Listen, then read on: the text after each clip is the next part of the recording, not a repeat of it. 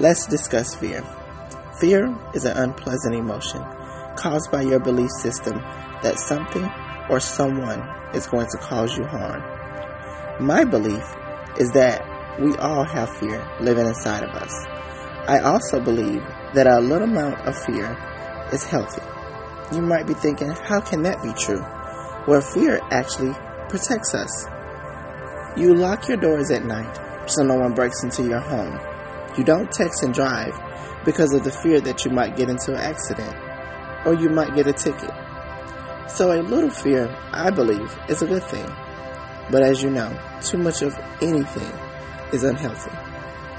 If you have too much of fear, fear will make you start believing things that aren't true. Like, for example, you're not smart enough to go to college. You can't be successful without a college degree. Or you can't get out of that bad situation. If any of those things were true, it wouldn't be a Tony Robinson. It wouldn't be a Eric Thomas or a Les Brown.